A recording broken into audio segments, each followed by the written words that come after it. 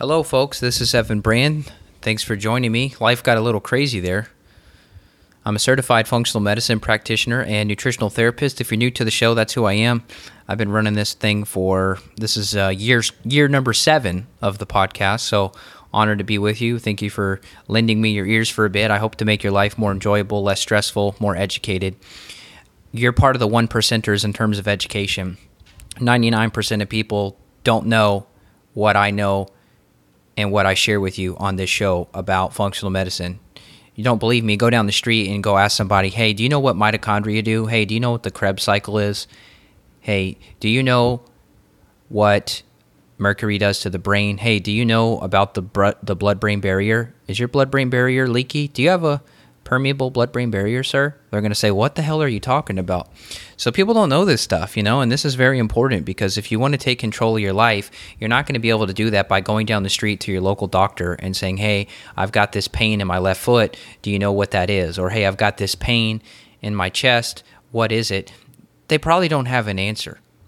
And so I'm not anti-doctor. I'm just anti-people who don't have the answers that I want. And I had to figure all this stuff out myself because I got prescription pads written for antidepressants and antispasmodic drugs and acid-blocking drugs and all sorts of stuff when I was trying to get help from the conventional medical field, and I did not take any of those prescription drugs. And I fixed my gut. I cleared out parasites. I got rid of H. pylori. I fixed my mitochondrial issues. I detoxed heavy metals. I started doing sauna therapy. I did a lot. I'm still on the journey because now I've got insanely high levels of ochratoxin that showed up in my urine. I'm going to start running this on every client. So if you're a client of mine listening, hey, make sure we talk about this. We need to get a mycotoxin panel run on you because, I was living in my brand new house, which I thought was so peachy, and started having all those blood pressure problems, which we discussed on the podcast. And I told you about how I had cavitations. I got those removed. And then my heart palpitations went away, but I still had these blood pressure problems. And then I started getting these weird skin rashes on my face. I look like a raccoon. And my wife's like, well, what the heck happened to you? And I didn't know. I had no idea. And then we got these plates, these little petri dishes that I put in my house. And sure enough, my attic, my crawl space, my house all had mold in it. And levels that were definitely unsafe based on my genetics. I was having a reaction to it and didn't know it. So I reached out to the guy named JW, who's the head guy at ImmunoLytics laboratory. We're going to be talking with him in just a minute. You'll get to hear this interview. He's been a game changer. JW, if you're listening, thank you, man. You're the best. You've been saving my life, literally. I've been in the hotel it was 3 or 4 weeks. I was in a hotel. I'm talking to you now from my new house and my new office. And so I'm grateful to be able to be with you. And I'm still getting settled in, of course, but I'm out of the environment. I did have this new house remediated for mold, kind of as a preventative. There were some minor issues here, not as bad as the old house, but I had Jeff of BioBalance come to my house. Hello, Jeff, if you're listening. And he used his fogging solution with these essential oils, and we fogged the entire house. It was so fun. The fog was so thick that you couldn't see your hand in front of your face when it was on. And it's all safe, so you can breathe it in while it's going on. And I feel good. I'm not having any rashes. My blood pressure is back to perfect, 120/80. Pulse is back to normal. Everything is starting to turn around for me. So, it was a hell of a journey, even in the hotel. Because here's the problem with mold toxicity is that when you try to escape an environment that's really bad, if you go from a really bad place to a less bad place, you're not any better, right? So let's make a scale up. Let's say 1 out of 10. 10 is the worst. That's your current house you're living in that's moldy. If you go to a hotel that's still moldy and it's maybe a 6 or a 7, you went from a bad to a less bad place. You didn't go from bad to good. So this is why people don't heal. And I got this question on my Facebook page. If you stalk me there, you can go look at my urine test results. You can see my levels of ochratoxin, which is a mycotoxin. What is a mycotoxin? It is a toxin.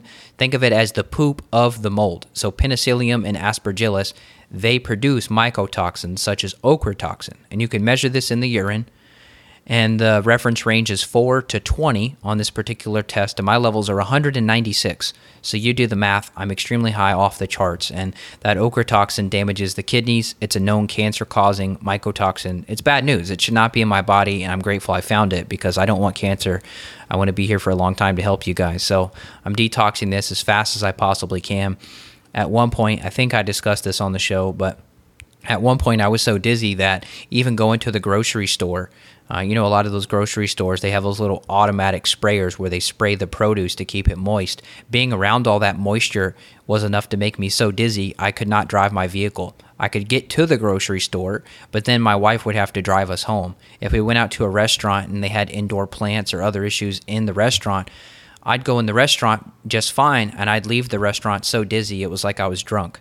So my bucket has been so full with these mycotoxins from living in my water-damaged house that I've been to the point where some would call it CIRS, chronic inflammatory response syndrome. This is a term coined by Dr. Richie Shoemaker, guy who's been in the mold industry for quite a while.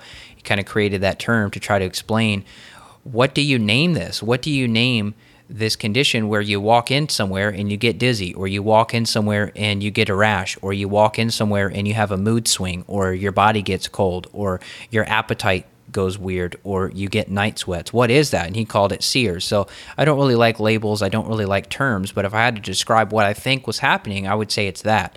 And so now I'm doing as aggressive detoxification as I can, but you can't go too fast because then you feel worse. So it's a really, really tricky spot. And this is why people suffer so much in the mold illness category, because conventional doctors don't have a clue. And even the functional doctors, they hardly have a clue. There's only a few people out there that are really respected in this field. You've got to just be really, really slow. So as always, I'm figuring most of this stuff out myself, and I'm playing with protocols with the help of a couple friends giving me some advice on different binders and such to use.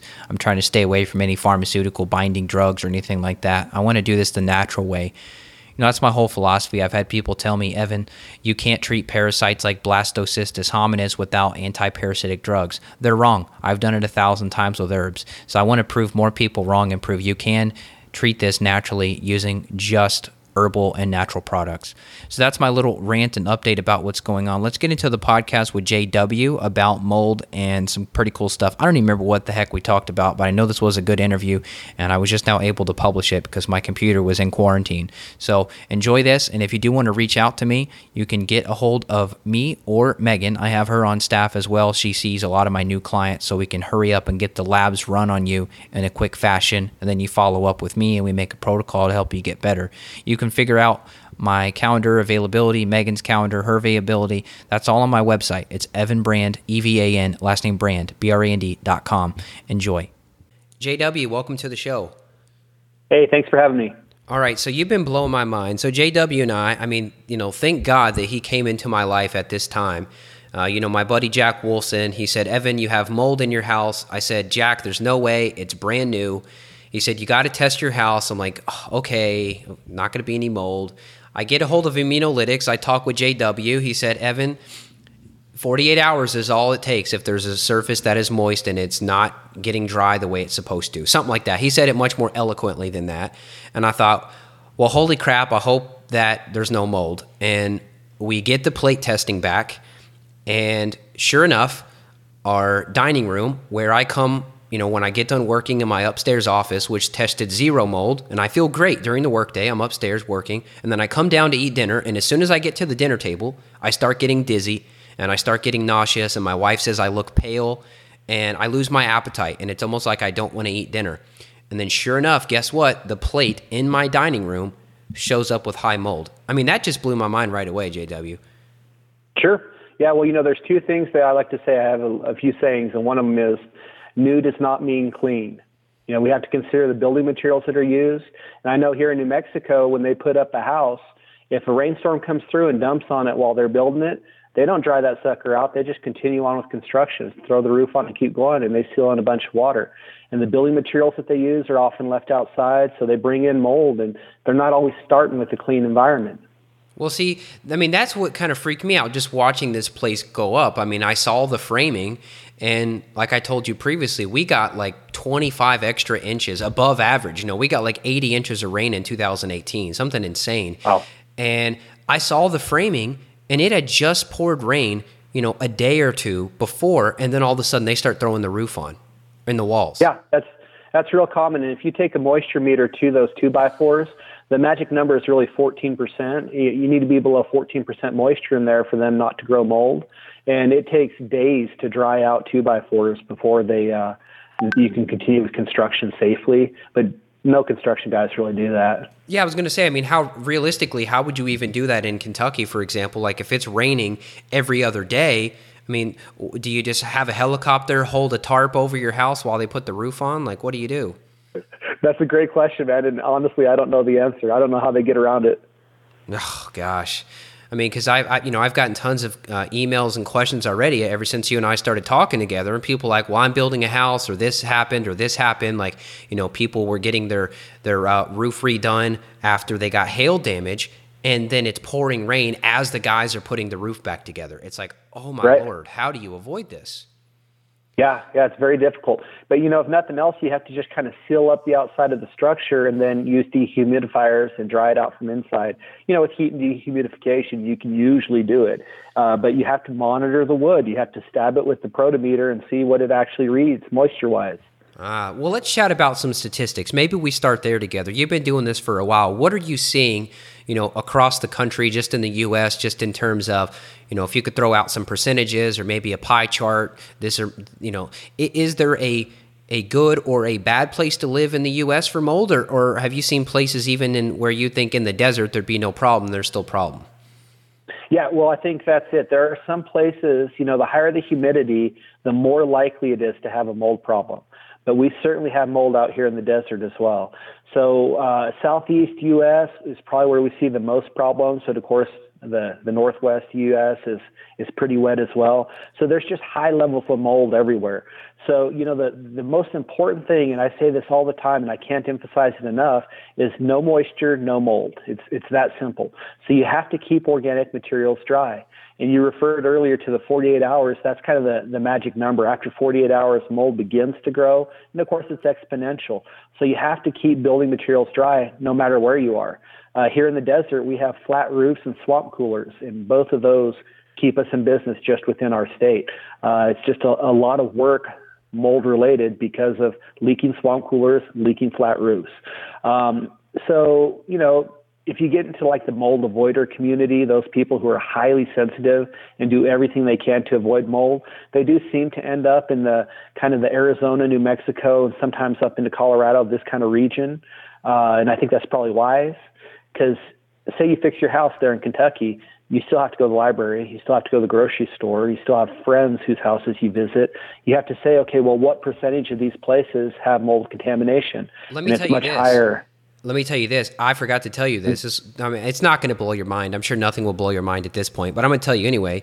Since the last time you and I talked, my wife and I went out to a barbecue restaurant, and we walked in, and we were standing in line to order, and within 30 seconds of me walking in that building, I got hit with a wave of dizziness so severe I almost fell over. And before I walk out of the building, I look up, and it's one of those like hipster places where they don't seal off the roof, and it's just a bunch of like wood boards up there, what I'm talking about.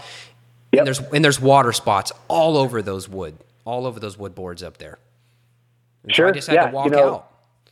Yeah, we had a similar situation. All my family's mold susceptible, and my wife, when she was real bad, we walked into a used bookstore in San Francisco, and we probably made about 15 steps before she got the irritable bowel syndrome, symptoms, and we had to walk right back out. And she was sick for several hours after that. So it was just a few breaths, and that was enough for her body to begin reacting. So yeah, I totally understand what you're saying. Wow, now you're saying irritable bowel, like she was going to poop her pants if she stayed in there?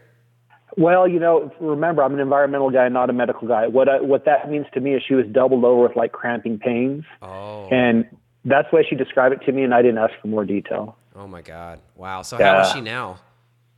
Oh, she's I'd say 95% completely recovered. So her major mold exposure was just over 7 years ago, a house that they were living in. Well, actually, 7 years. It's been 10 years now, because it was before we were married. And I kind of helped her get out of that, but the symptoms started resolving themselves. But the gluten intolerance was the one that was kind of the last one to really resolve. And she's gotten to where now if she eats gluten, she's not doubled over in pain for 24 hours. But if she eats it day to day to day, then she still has some symptoms. So I'd say 95% recovered. Now that's weird. So are you thinking that's because of the mycotoxins that often contaminate grains? Well, I think that's kind of the million-dollar question is exactly what is setting off the sensitivity. I know that when you have been exposed to mold, you become chemically sensitive and sensitive to numerous things, whether it's grains or scents or whatever it may be. Those sensitivities take time to resolve. Now, is the sensitivity to the grain or the mycotoxin in the grain? Not sure. It may be both. Wow, you're saying something that I don't want to skip over lightly here because it's blowing my mind. You know, I used to not be sensitive to perfumes and fragrances, but now if I walk past an old lady with perfume on, I immediately get a headache, and that used to not happen. Now, I used to just say, well, it's a toxic chemical. Everybody should think it stinks. It should probably hurt everybody's head. But you're saying, no, extra chemical sensitivity could be due to my mold exposure. Oh, yeah, they're almost always correlated. So when I see somebody who has sensitivity to chemicals, I almost always know that they've been mold exposed. I mean, it's the most common toxic exposure. So when we talk about the environmental exposures that a person can experience, by far the most common is mold exposure. Oh man. Okay. Yeah. That's interesting. Cause like I said, I used to not be like that. And I thought, well, maybe as I cleaned up my life, I became more sensitive because I was avoiding those toxins. But you're saying no. No, essentially it created sensitivity to you, and it's a sensitivity you'll have until your body's completely healed itself. Ah, okay. So what else did you do, you and your wife, to get her to that 95% better? Well, listen, this is the key, is 80% of recovery is fixing the environment or getting out of the environment. So it is the trigger, and something has to be done about that. The last 20% are your end of it, right, where it's approaching the diet, the nutraceuticals, maybe some pharmaceuticals to kill off the mold, whatever it is, because the mold can colonize within the body and create ongoing problems even after you leave the environment. But 80% of it is get your environment clean, because if you take and clean a person up and send them back into that environment, they're going to get the symptoms again. So it's a losing battle until you fix the environment. So for us, yeah, we went through the hierarchy of fixing an environment, which is very simple in principle, a little difficult in implementation, and that is, first, you have to fix the source. And I know this sounds like common sense, but it has to be said. You've got to get rid of the mold. Whatever that is, whatever the water leak is, whatever the moisture intrusion is, stop it, get rid of the mold. That takes care of a huge amount of the problem. Then the second is to increase ventilation. You've got to bring clean air in from a known source and exhaust out the bad air. You have to have some air exchanges. In our region, it's very easy to do with the ERV systems, the energy recovery ventilators, where we bring in fresh air, exhaust out the bad air, and it just crosses paths so that you recover that energy, whether you're heating or cooling. In areas with higher humidity, it's a little more difficult because that condensation can occur, but you've got to have that air exchange. And then finally, the third rung is to filter the air, whether that's just better filters in your HVAC system or the standalone HEPA filters. Those are the things that we do to really improve the environment. And then we have a maintenance protocol where we use some of the natural botanicals to treat the environment and clean it up, keep the mold levels down. Because even though we don't have any active water sources, I've got 6 kids and 2 dogs, and man, they're dirty. They bring in all kinds of stuff. So we constantly have to maintain our environment. Wow, that's a trip. Now, were you and your wife, were you all in New Mexico when she got sick, or was she living somewhere else? No, she was here in New Mexico, so it was a house with a roof leak that had a bad Stachybotrys problem. But at that time, she didn't know anything about mold. So her daughter, who I have since adopted and is my daughter, she was getting flu-like symptoms with a 105-degree fever that would last 3 to 5 days, and it would recur every 2 weeks. So she went to 13 different doctors trying to figure out what was wrong, and they were thinking maybe she had some weird form of cancer. They were testing her for everything and couldn't figure it out. Well, she and I were just kind of getting to know each other then. I said, hey, you guys, you're in a moldy house and the mold's killing your daughter. And she, fortunately listened to me and moved in with her parents immediately, and my daughter's symptoms resolved. It was that simple. With a kid, especially, their immune system seems to bounce back a lot quicker than those of us that are a little older. And so she recovered pretty quick. But the problem is the mold exposure, I compare it to like a welder.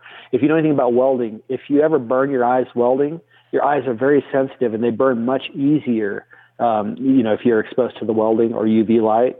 It's the same with mold. Once that gene is turned on and you've had that exposure, you're much more susceptible to it. So my daughter now is 17 years old, and if she gets exposed to mold, and my gut feeling is it's got to be a fairly high level of mold for at least 15 minutes, then 3 days later she'll be sick in bed. So she still has a susceptibility, but if she doesn't get exposed, she's 100% normal. She doesn't have like ongoing hormone issues or any of the sensitivities that she had before. Wow. Now you say she'll be in bed. What's going on symptom-wise at that point? Yeah, it's flu-like. So, I mean, she gets aches. She gets just absolute chronic fatigue. She turns actually gray in the face, and she gets a fever.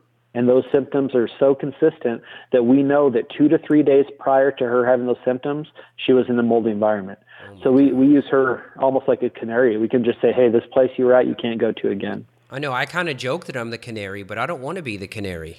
It's like, yeah, gosh. Yeah.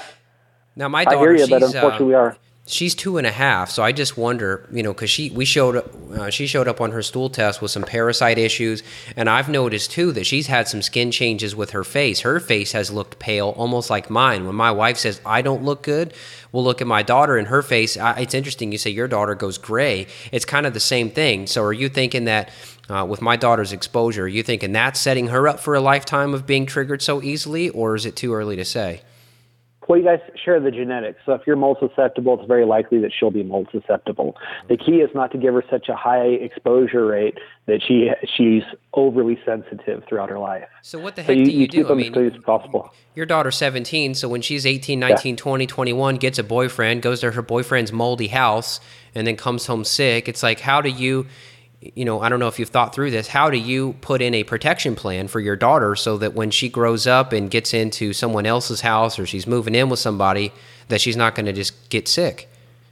Yeah, we've actually spent a lot of time on that, and a lot of it's just been conversations with her. Like, she wanted to be a nurse, and she really wanted to be kind of like an itinerant nurse and travel around. And we told her, that's just not realistic for your sensitivities.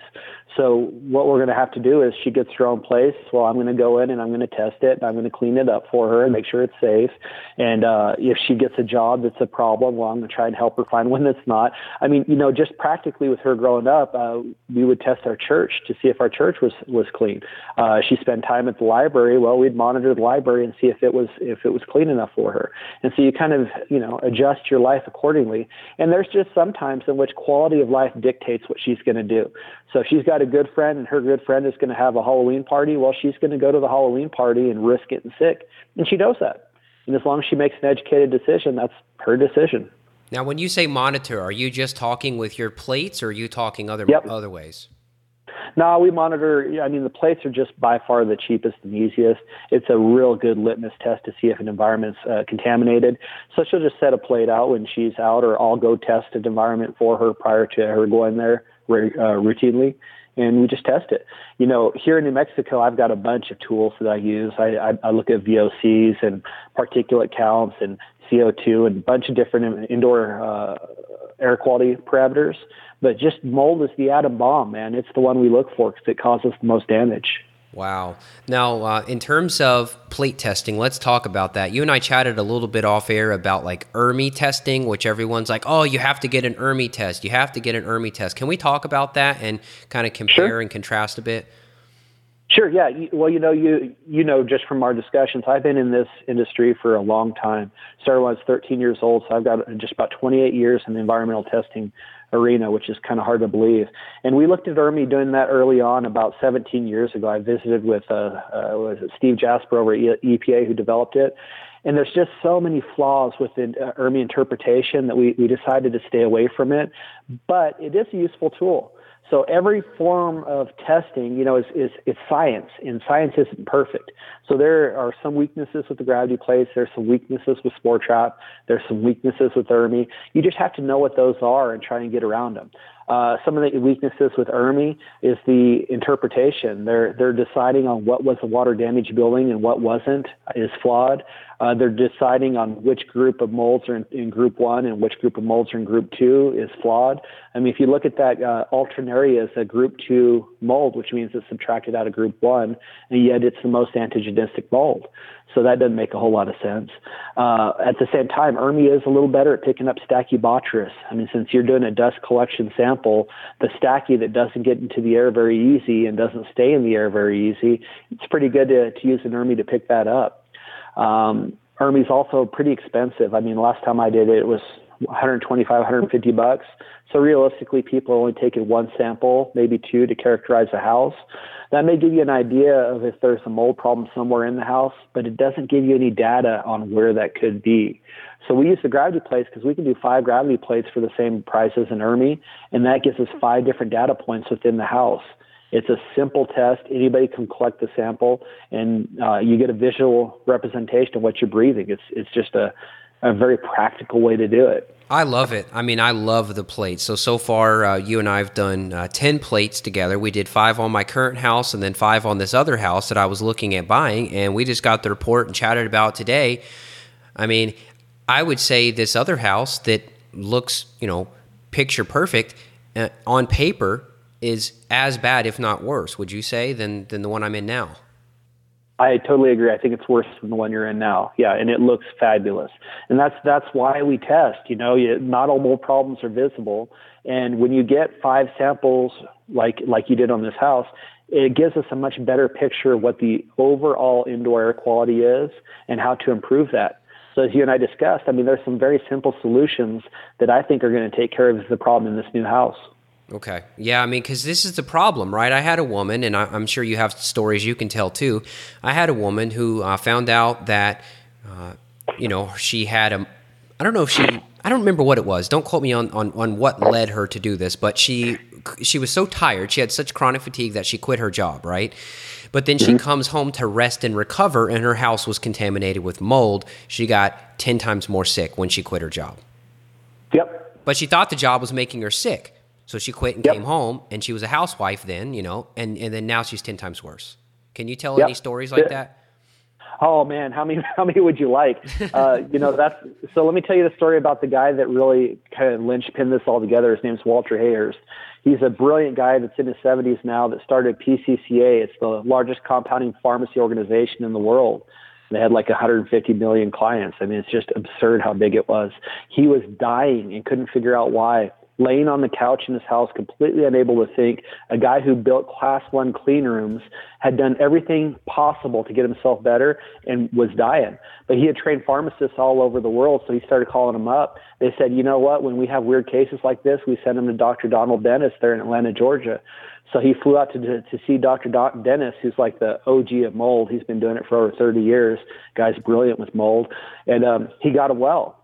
He got him well right away. He said, yeah, it's mold, and this is what you have to do. Walter was feeling great. Flew back home, got onto his couch, and within a day was so sick he couldn't see straight again. Turned out there was alternaria growing all in his attic space right above that couch around a chimney that the penetration was leaking. And so he was deathly ill right here from his house. This is a guy that knows everything medical possible, and he was dying of mold exposure. So, yeah, I mean, we see these things all the time. Now, when you say dying, like would this house I'm in now or that other house, would that kill me based on what you saw? Well, it's a tough call. The house you're in now, I don't see red flags big enough to say that it would kill you. I mean, really, it's the mycotoxin exposure. So another story, to help hopefully narrow this down, we had a guy up in Colorado who had 13 cardiovascular events, various heart attacks or similar type things, and found out that it was mold related. Well, in his case, he had a separate room. He was a big game hunter, and he liked to collect the trophy animals. So he had a room filled with like grizzly bears and zebras and all these big, mounted animals that he had killed around the world that were just full of mold because they hadn't been mounted properly. So, we took some of these gravity plates and we did a tap test on them, and man, there was so much mold coming off those that once we went through and addressed the problem in his game room where he spent most of his time, his cardiovascular events quit. That was it. He was a prominent banker up there in Colorado. So, when we see this, we see all these different health symptoms based on genetic susceptibilities and I guess where your immune system is really the weakest. So it can cause those, but it's usually long-term doses of mold or real high short-term doses, and it's usually the more toxic. Some of the Stachybotrys, Alternaria, Aspergillus, those are more common. But long-term exposure, even penicillium, breathing that chronically will create those health symptoms. Now, I looked at some blood work on myself, and my HSCRP level was extremely low. So I don't know if that means that it hasn't affected my cardiovascular system yet, or maybe just the systemic inflammation just hadn't showed up on the blood work yet. What do you think? Possible. Remember, you're talking to an engineer here in the environmental industry. So from my experience, that sounds about correct, but don't quote me on that. Let me tell you in my own life, because when I get in moldy environments, I used to do inspections all the time, and I can't anymore. I'm too sensitive. Yeah. But in my own life, I use a test strip for nitric oxide, and when my nitric oxide level is very low and I get exposed to mold, I get heart palpitations. So I can just check my nitric oxide, and if it's real low, I take a shot of beetroot powder or some pine bark, and it bumps my nitric oxide level up, and I have zero problems. Holy crap! So that's super simple way. Well, maybe you don't know this. Walter's amazing. I got to talk to Walter again. We spent like an hour on the phone after you connected with him. So I'm so grateful. Walter's awesome. So get this. This won't blow your mind. I'd love to say this will blow your mind and actually blow it, but I'll just have to let that down because you've heard too much. But long story short, I was having heart palpitations for months and months and months in the beginning of 2018. Blood pressure spikes as well. And that led me to a surgeon down in Texas who cut open my jaw and scooped out the dead bone because I had cavitations, which are infections in the jawbone from previous wisdom tooth extractions. And after I got that done, my heart palpitations stopped, but then my blood pressure spikes have remained over the second half of 2018. So I spoke with Walter, and I told him what was going on. My hands are so cold, my feet so cold, my blood pressure spikes, my face goes pale. And he goes, I'm going to send you some of these nitric oxide test strips. And he said, I bet you're going to fail the test really bad. So sure enough, I did, and I just did this a few days ago. I whip out that nitric oxide test strip, put it on my tongue, touch the tip to the other tip. I mean, that thing is so white. There's not even a hint of nitric oxide showing up on that thing. Yeah. That's not good. No, that's not good. And you're right. If I didn't know better, it would have blown my mind. But yeah, we see it time and time again. Those who are mold exposed are often real low in nitric oxide and magnesium as well.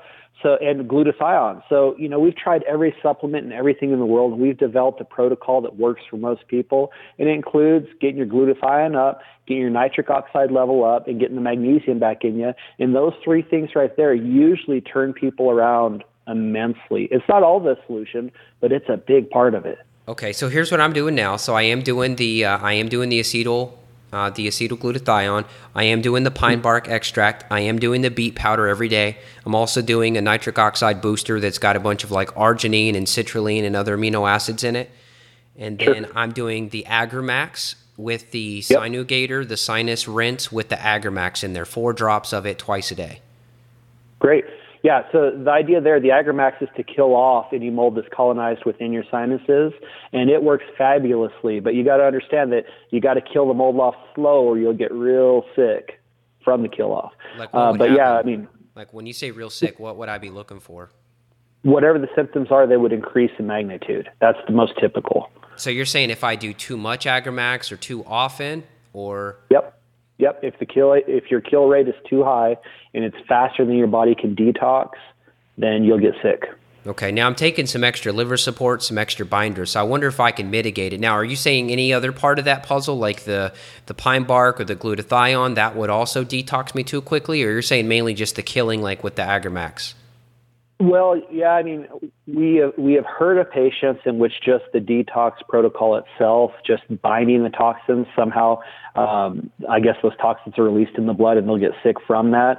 But the biggest increase in symptoms is usually from trying to kill it off, whether it's the amphotericin sprays that people use, oral antifungals, or just using some of the naturals like the Agramax. If you kill it off too quick, people get sick. Understood. And I've got a couple microbial antifungal herbs I'm taking. I've got 2 products of my own called Microbiome Support 1 and 3. So it's like berberine, olive leaf, Paul d'Arco bark, French tarragon, like basically all the herbal antibiotic antifungals. And I'm just going real slow with those. And so far, so good. I was telling you kind of off air, I took a dose of charcoal last night, and then I took a dose of charcoal this morning. And, by the time that stuff kicked in, and my dizziness was probably 50% better. Yep. Which is so hard to believe. We see that time and time again. That's just crazy. Well, once you bind those toxins, man, symptoms go away. So, I mean, so you're saying the toxins, like, okay, so like if we talk through the order of operations here, so the mold's in the environment, I'm breathing the mold in, and then it's just sitting in my gut. Is that what's going on, or? Well, yes and no. So, see, the problem is the mold affects people in so many different ways. Like the most common thing you'll hear if you talk to somebody about being in the mold industry is people say, "Oh, mold, I'm not allergic to that." Okay, so mold is an allergen. That's kind of step one. You have the IgE versus the IgG responses, right? Delayed versus fast. The mold itself, though, can act as a super antigen in the body. So those people who are mold susceptible can't process the toxin, and the toxin is continuously recirculating through the body. When we say the toxin, the mycotoxins that the mold produce, they both are fat-loving and water-loving. So it's unlike the separation between oil and water, the mycotoxin can just go wherever they want. So it circulates throughout your blood system. It gets into the fat cells. I mean, they penetrate everywhere. It's not just sitting in your gut. It's throughout the body. Oh, now, of course, your body. Okay. Yeah. And then your body obviously detoxifies, through the liver, through sweating or whatever it may be. So you may have higher concentrations there. But if you are one of the 25% who are mold susceptible, then it's just going to recirculate throughout your body and create these almost autoimmune type reactions. Understood. Now, I'm guessing this is going to the brain too, because it's causing these neuro problems. Oh, yeah, absolutely. Yeah, we work with a real prominent neurologist out of Atlanta that studied this and has shown the brain lesions from mold toxins. Now, I wonder if you can reverse those. The answer that he has given me, because I've asked him that, and this is Dr. Larry Emting out of Atlanta, Georgia, he says yes and no. So if you catch it early enough, then often the symptoms can be reversed. But if it's far enough down the rabbit hole, I believe he says, then a lot of those people, we can stop the progression, but not necessarily reverse it. Wow. I should probably interview this guy. You think he would come on the podcast? Of course he would. He's an awesome guy and hilarious. Okay, sweet. You'll have to connect me with him then. That would be sweet. You got it. Yep. So I talked with my buddy Jack Wolfson. He's a cardiologist. His wife was real sick from mold, and what he told me, I was just talking with him yesterday, he told me something that's really helped her, and I just want to put this past you and see if you've heard of this or implemented this, is he's doing Argentium 23, the colloidal silver brand. It's like better than colloidal. I don't know exactly. It's nano silver or something. Anyway, she is doing that through what do you call those? A nebulizer. She is nebulizing the silver to get the mold out of the brain. Yeah. Okay, so you think that would be a good option? Oh, yeah. That gets kind of more into your field than mine, but just speaking from talking to people, some people like to use ozone therapy in the sinuses. Some people like to use colloidal silver. Some like the natural Agramax type drops. I mean, there's different ways to affect it. And then, of course, some doctors just go the traditional route of using the amphotericin sprays or the fluconazole. So there's lots of ways to do it. Okay. So I'm going to continue doing the rinse, but you're saying not only could I do a nebulizer and breathe in the silver, I could also put it through the sinuses too with that rinse. Yeah, you can. You just got to mix it up with the saline solution in a way that it won't burn them too bad. But you can do it.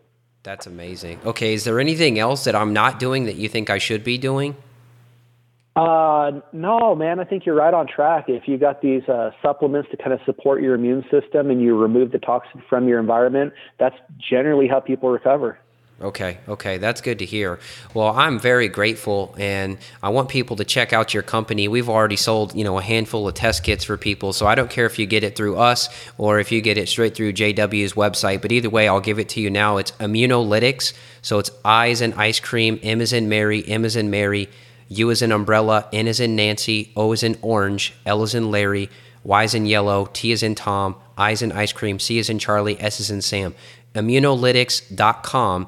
That's where you can go. There's some videos on here. You can get these test kits. It's worth every frickin' penny. I mean, 5 plates is a bargain. It's like $158 at the time of this recording.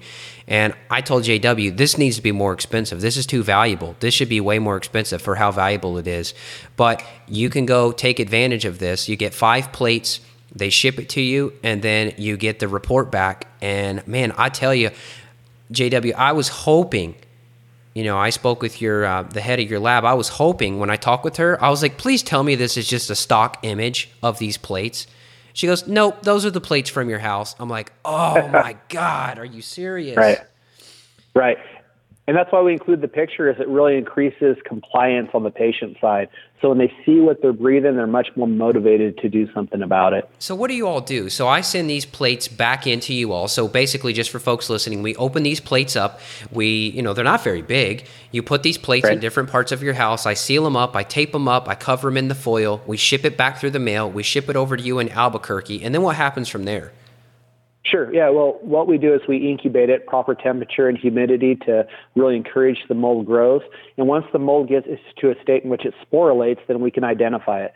So based on visual techniques and then microscopy, where we actually pret the mold colonies and look at it under a microscope, we identify the genus, not the species, but the genus of the mold. And then we prepare a report that says the type of mold we see, the amount of mold, and then the doctors we've worked with over the last 30 years have developed a health scale. And that's really the key, is we can compare it to the health scale and say, hey, your environment might be making you sick. It might be contributing to illness. And that's really the key of what we do. So half of what we do is really on the testing side. The other half is really consulting. We will then, if your patients would like, we consult with them, say, hey, this is what we see. There are some red flags in these areas. We believe it's from water damage, or we believe it's just a maintenance issue. And here's the methods that we've used to successfully remediate this in the past. So that's kind of what we do. Now, what temperature are you growing these things at? Like when you put these plates, you said like mold friendly situation or whatever. What is that? Yeah, really 25 degrees centigrade and 95% humidity is pretty ideal for mold growth on Sabrod dextrose augers. So that's kind of what we do. That's our starting point. I don't know the conversion in my head. That's like what, 25 centigrade? So that's times 2.2. Is that how you convert it? How do you convert it? Yeah, it's pretty close to that, man. I'd have to do, I don't have the Fahrenheit number exactly in my head, but yeah, it's a little less than 80 degrees. I was going to say, it's like 75, something like that, degrees. Yeah, okay. Right. Yeah, so even people, this time of year when freezing is possible, we'll tell them to take the sample, put it in foil, and set it in a room temperature or slightly warmer room for 3 days to really allow the mold to start growing before they ship them to us, so that the mold doesn't die off in transit. Now, when the plates get to you all, like in my case, was there something already visible inside of those plates before you all even open my package? Sometimes there are. It just depends on the mold. They grow at different rates. If you had something like a rhizopus, 24 hours it can take over an entire plate, whereas Stachybotrys may take 7 to 10 days to grow. So I don't remember specifically on your plates if there was any visible growth, but often there is. And we kind of talked about statistics, but we didn't really throw out any numbers. And maybe people will say, oh, well, he's biased. He's seeing mold plates from people that are looking and suspecting for mold. So maybe your numbers, just like I say, everyone has parasites, maybe your numbers are higher. But when you are testing these things, how often are you seeing what you would say is a mold issue, like above your health scale? Sure. Well, let me back off and start with EPA. EPA says that 50% of structures have some amount of mold contamination, and that 1 in 3 structures will have water damage in a given year. So right there, you can see that this is a huge potential problem. Of course, the plates that we see are people that usually suspect a mold problem. So, 90% probably have a room with a mold problem. Maybe not the whole house, but maybe a room. So it's pretty high. Wow. Now, when I posted about this, I posted this whole story on my Facebook page and put a picture of the plates and all that. And there's people messaging me like, I have mold in my shower. Is that obvious that that's making that person sick? If it's to the point where it's visible like that? Well, yes and no. So if you just got a little mold growing on the grout, that's probably not enough mold to make you sick, right? That's just, hey, keep the bathroom dehumidified through fans or opening a window and clean off the mold on your grout. If you've got a big spot on your ceiling, like there's drywall above the shower and there's a spot of mold growing, well, yeah, the backside of that drywall within the walls, the ceiling space is probably growing pretty thick mold, and that's definitely enough to affect health. Wow. Okay. Now, if you see mold on a visible surface like wood, I can't remember which company. I know there's a couple different companies you recommend. It's like an orange bottle. I think it's called like mold solution concentrate. And I mixed it with some water. if I like wipe that on or spray that on to like what looks like visible mold, will that take care of the issue? Well, it'll certainly, we don't like to use the word kill, denature the mold to the point where it won't grow anymore. The problem is if you've got a hard non-porous, the good side is if you've got a hard non-porous surface, it's easy to treat the mold. But if the mold is actually growing on the wood so that the hyphae or mycelia are growing down into the mold, then it's better to actually do physical removal, which is often sanding or just removing the piece altogether. That's always the best and safest bet. A good 8 to 12% peroxide solution is also very effective at treating mold, actually killing it off from wood items or anything like that. We don't recommend bleach ever because typically, for one, people who are chemically sensitive react to bleach. So most of our mold patients can't be around bleach.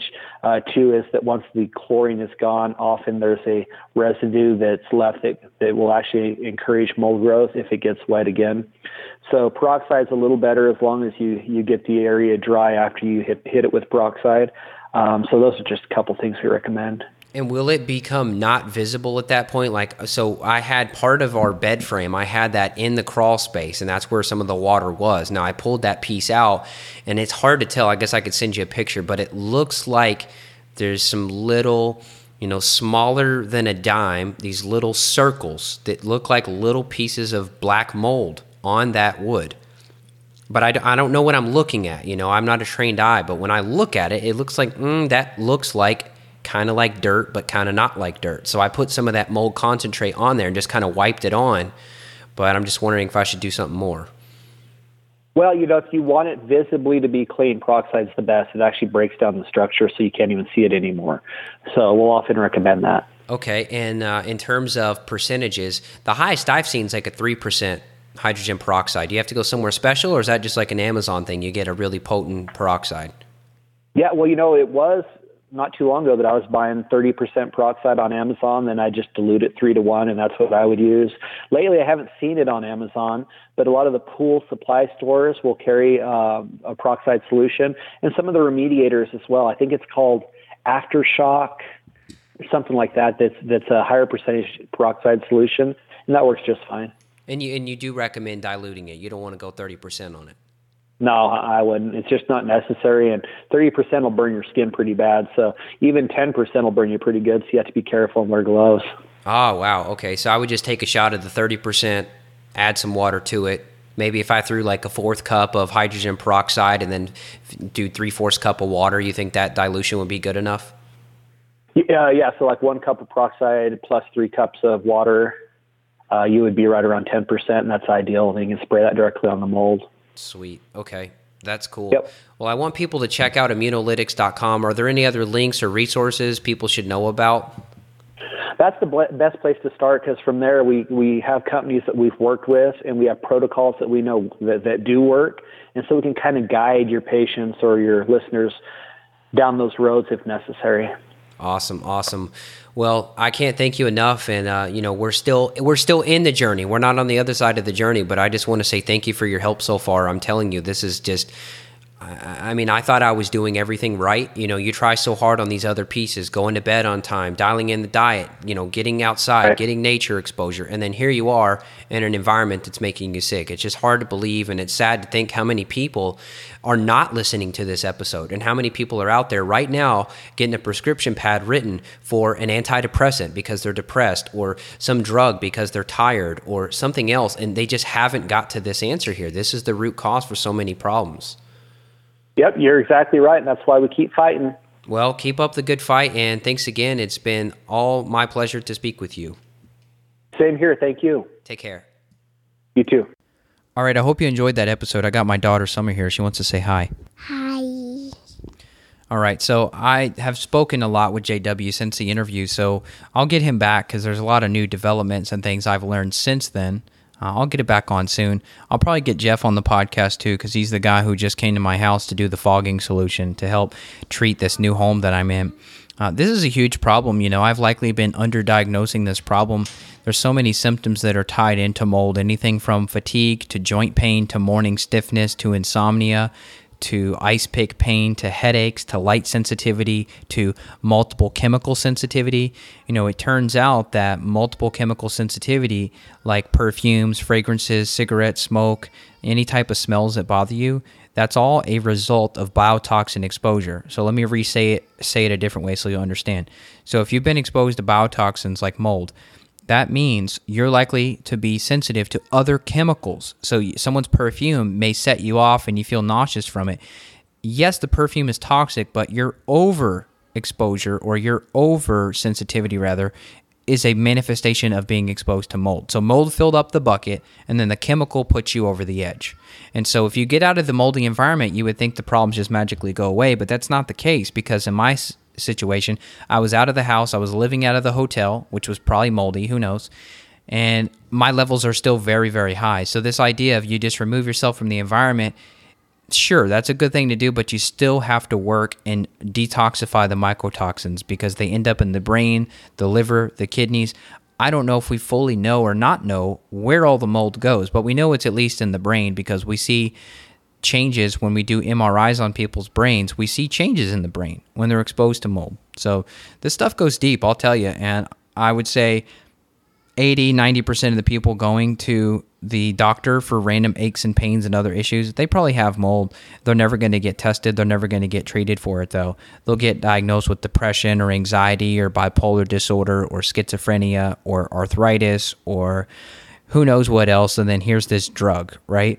I can't tell you how many people, since I started opening the can of worms on this subject, a lot of my clients have said, Evan, I was diagnosed with XYZ. And this is just because the medical profession feels like they have to diagnose people. It's like, okay, we want to give you a label. So let me come up with a label. Let me figure out what it is. I'm going to try to put you in this box.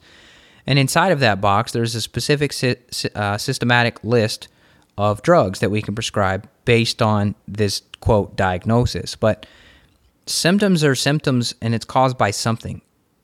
Like rheumatoid arthritis. Okay, what is that? Well, that's an autoimmune condition. But it's not a deficiency of drugs. It's sometimes just a Prevotella copri infection we see and fix on the stool test, and then the RA goes away. So when you get put into that box and you get that in the box thinking, that's all the solution you get is a drug. And I just want you to think outside of the box and know that there's a root cause for everything.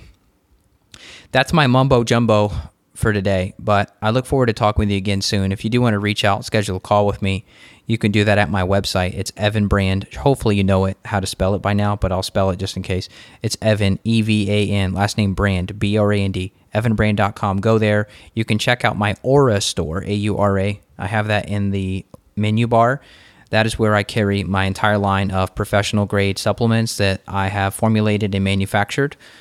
And we also have the mold test kits from ImmunoLytics Laboratory. If you want to go on there and order those directly, you can. If you would like to just call ImmunoLytics Laboratory directly and order a test kit, just tell them Evan Brand sent you.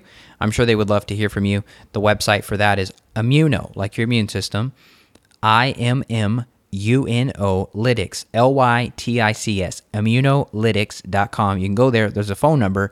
Tell them Evan sent you. They'll be happy to hear from you. You can order these plates, test your house, test your office, test your kid's school. I have so many kids these days that I work with. A lot of the schools are moldy. That's why the kid gets sick every 3 weeks. It's not something you're doing wrong as a parent. It's the environment the kid's in. So test everything. Don't guess. Test. That's my whole philosophy. All right, take care. See you later. Bye.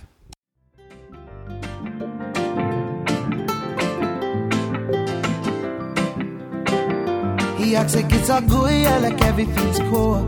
Kiss her girl goodnight and then he leaves her. She doesn't have a clue that he's terrible news. Why I'm in a tie, I got to watch out, girl. Don't wanna see her cry her eyes out, girl. Cause I've been watching, you've been hurting. Let me be the one that loves you better.